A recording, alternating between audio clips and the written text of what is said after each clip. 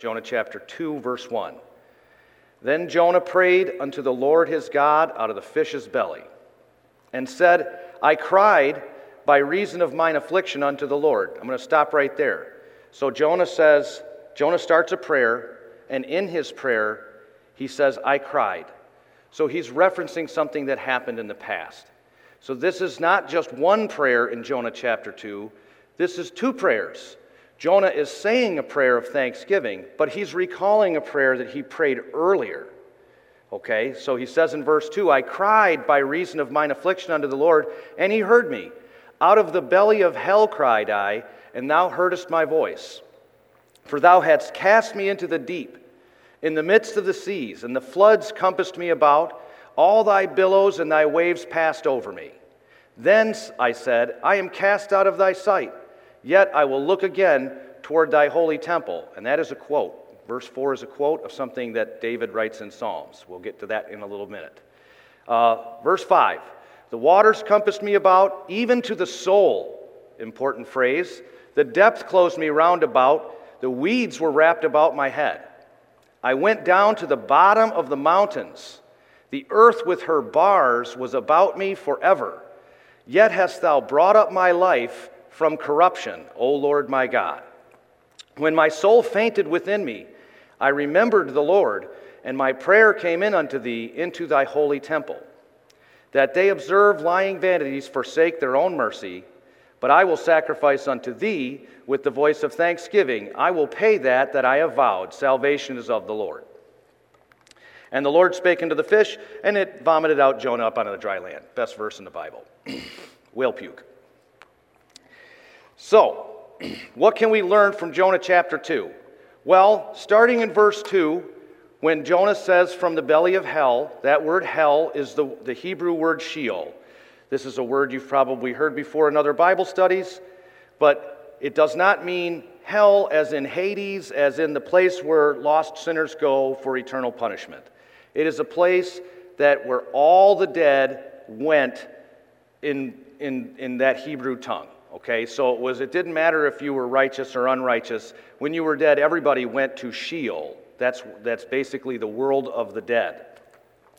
So verse 2 indicates that Jonah has died. That's the first clue. Then, and I mentioned it in Psalms 31:22, Jonah quotes this in verse 4. Right in the middle of his prayer, he quotes a verse. That's important to know, because if Jonah was dead, he still had his memory intact, and he was still able to quote Scripture while he was dead.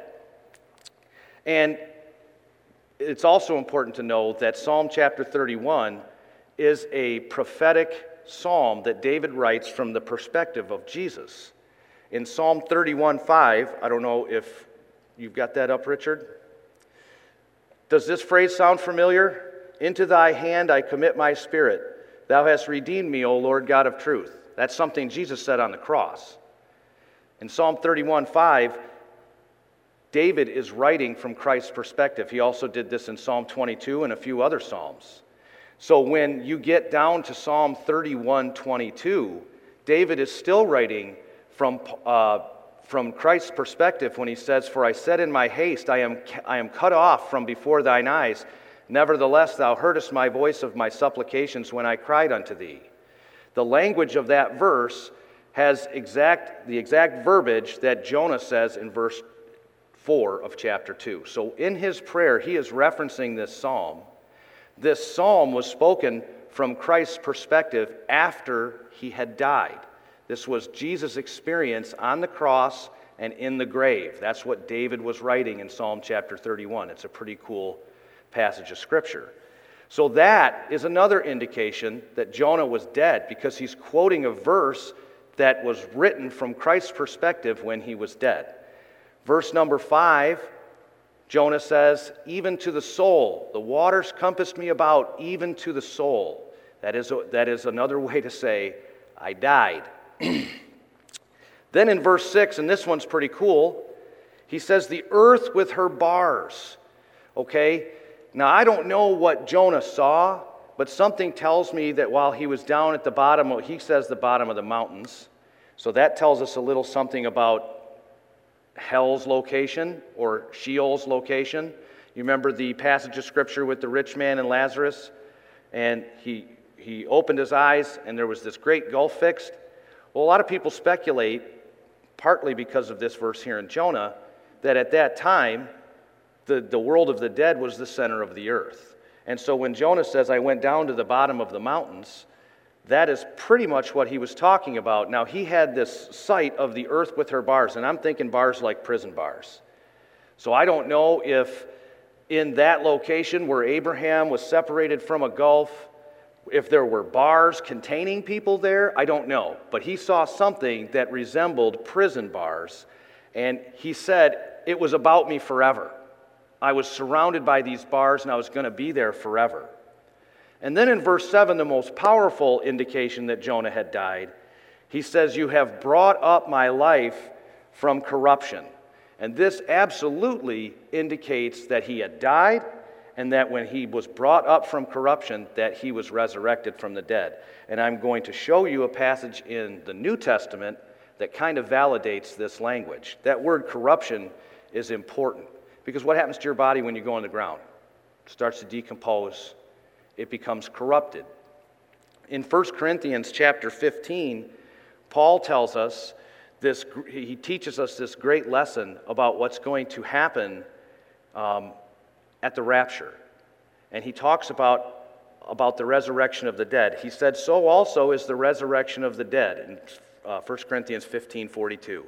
It is sown in corruption, and it is raised in incorruption.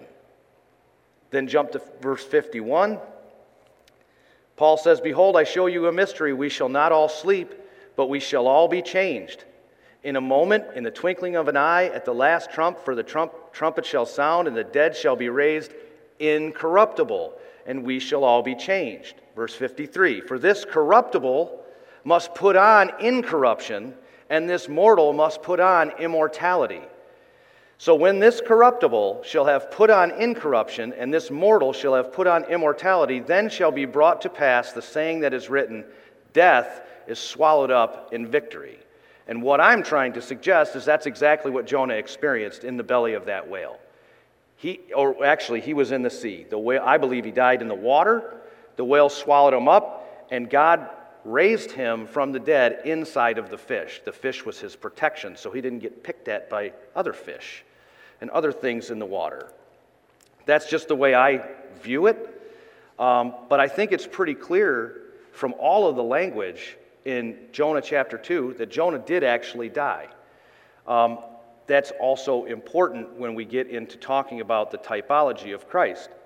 Because what did Jesus say? Jesus said that like Jonah was in the belly of the whale 3 days and 3 nights, so he was going to be in the grave for 3 days and 3 nights. Understanding that Jonah actually died makes the typology of Jonah and Christ that much more powerful.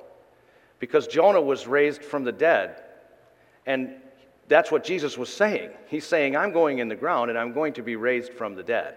And he called his shot. Even more than, Babe Ruth, who pointed his bat over the wall, says, I'm going to hit this home run right now. Jesus said, I'm going to die. I'm going to be raised from the dead. He called it. And then it happened. And he said it was just like Jonah. So understanding the typology of the Old Testament to the New Testament makes the Bible that much more believable or authentic, because these things could not have happened by accident. So, that is basically all I had on Jonah chapter 2. But I wanted to get on a little rabbit trail here about the 3 days and 3 nights thing, because I've been asked some questions before about Good Friday and how it relates to 3 days and 3 nights.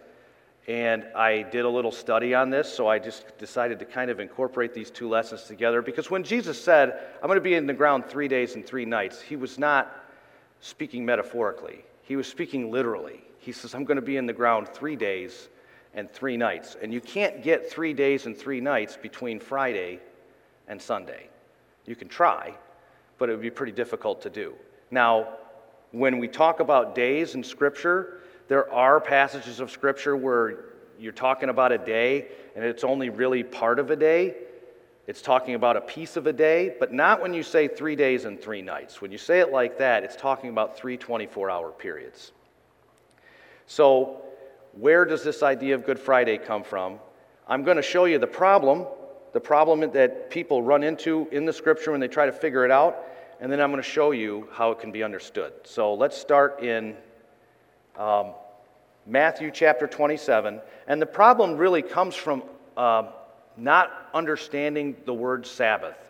We taught on this in a lesson that I taught in my Proving Grounds class. We taught a long, I think it was a 7-part series on the Jewish sacrificial system, and we talked about all the different Sabbath days that they had, and they had a lot of them. So we're going to cover that kind of in a small part tonight. It's not going to take 7 weeks. But in Matthew chapter 27, it says, "Now from the 6th hour there was darkness over the land until the 9th hour." So when Jesus was on the cross, it was from the 6th hour unto the 9th hour. You first have to understand the Jewish day. Okay, the Jewish day starts at 6 p.m. and it ends at 6 p.m. But when they start counting their hours, they start counting from 6 a.m. Okay, so when they say the first hour, that's 7 a.m. So when they say the 6th hour, that's 12 p.m. and the 9th hour would be 3 p.m. So we got that part right. Jesus was on the cross from 12 p.m. to 3 p.m. Now let's look at John chapter 19. And this is where the problem starts.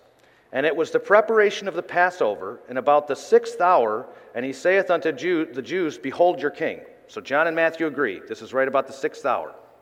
Look at verse 31. "The Jews, therefore, because it was the preparation, that the body should not remain upon the cross on the Sabbath day, for that Sabbath day was a high day, besought Pilate that their legs might be broken, and that they might be taken away."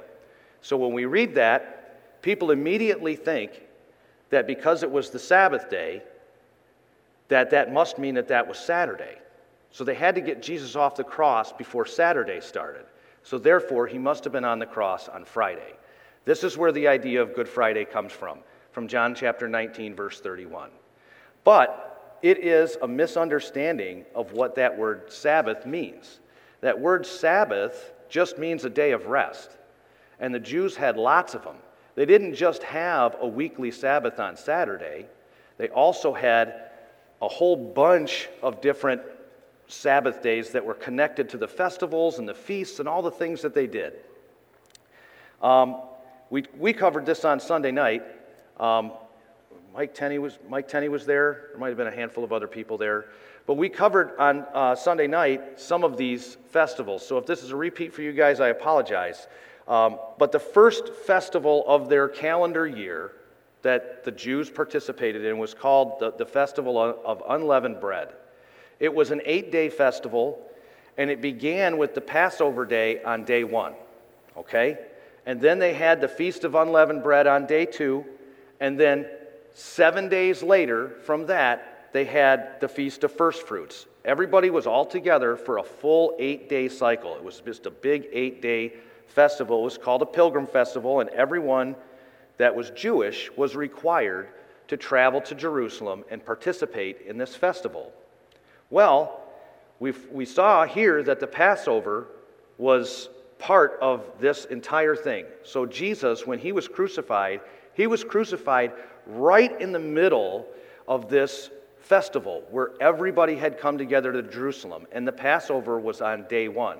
The Passover is a Sabbath. The Feast of Unleavened Bread is a Sabbath. The weekly Sabbath is also a Sabbath, and then the Feast of First Fruits is another Sabbath. So if your Festival of Unleavened Bread spanned over Saturday at any point, you would have 4 Sabbath days in that 8-day stretch. So, let's continue. So, back to the Jewish day, and I know I'm kind of bouncing around here a little bit, but the Jewish 24-hour day begins at 6 p.m., and then at 6 a.m. they start counting their hours. And I think that was kind of neat. You know, when we do our 12 a.m. day, you know, we call it 12 a.m. A.m. means morning.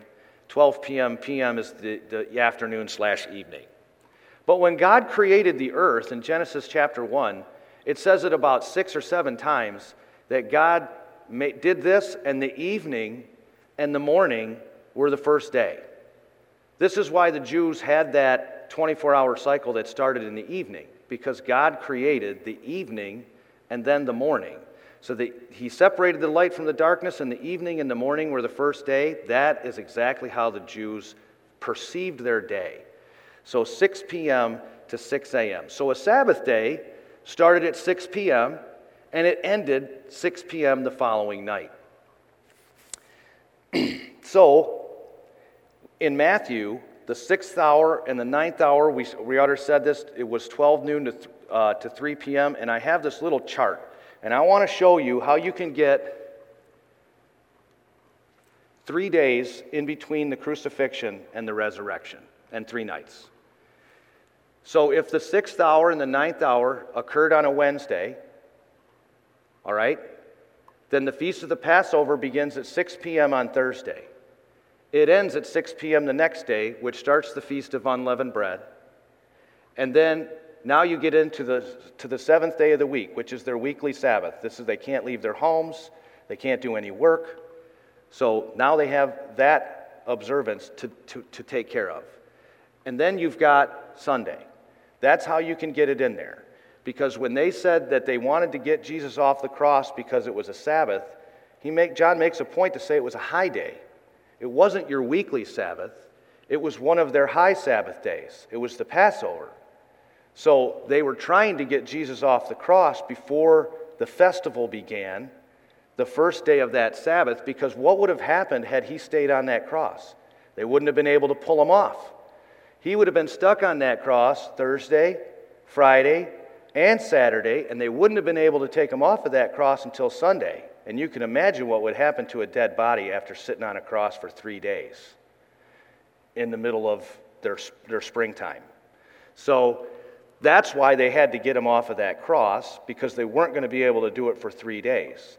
Now, when it says that Mary was going to go to the tomb, and she couldn't go because it was still the Sabbath day, that was that weekly Sabbath, because that didn't end until 6 p.m. Now, she could have left at 6 p.m. and gone to the tomb to go see Jesus, but had she done that, she probably would have had to walk home in some pretty heavy darkness. They didn't have street lights. So she waited until the morning.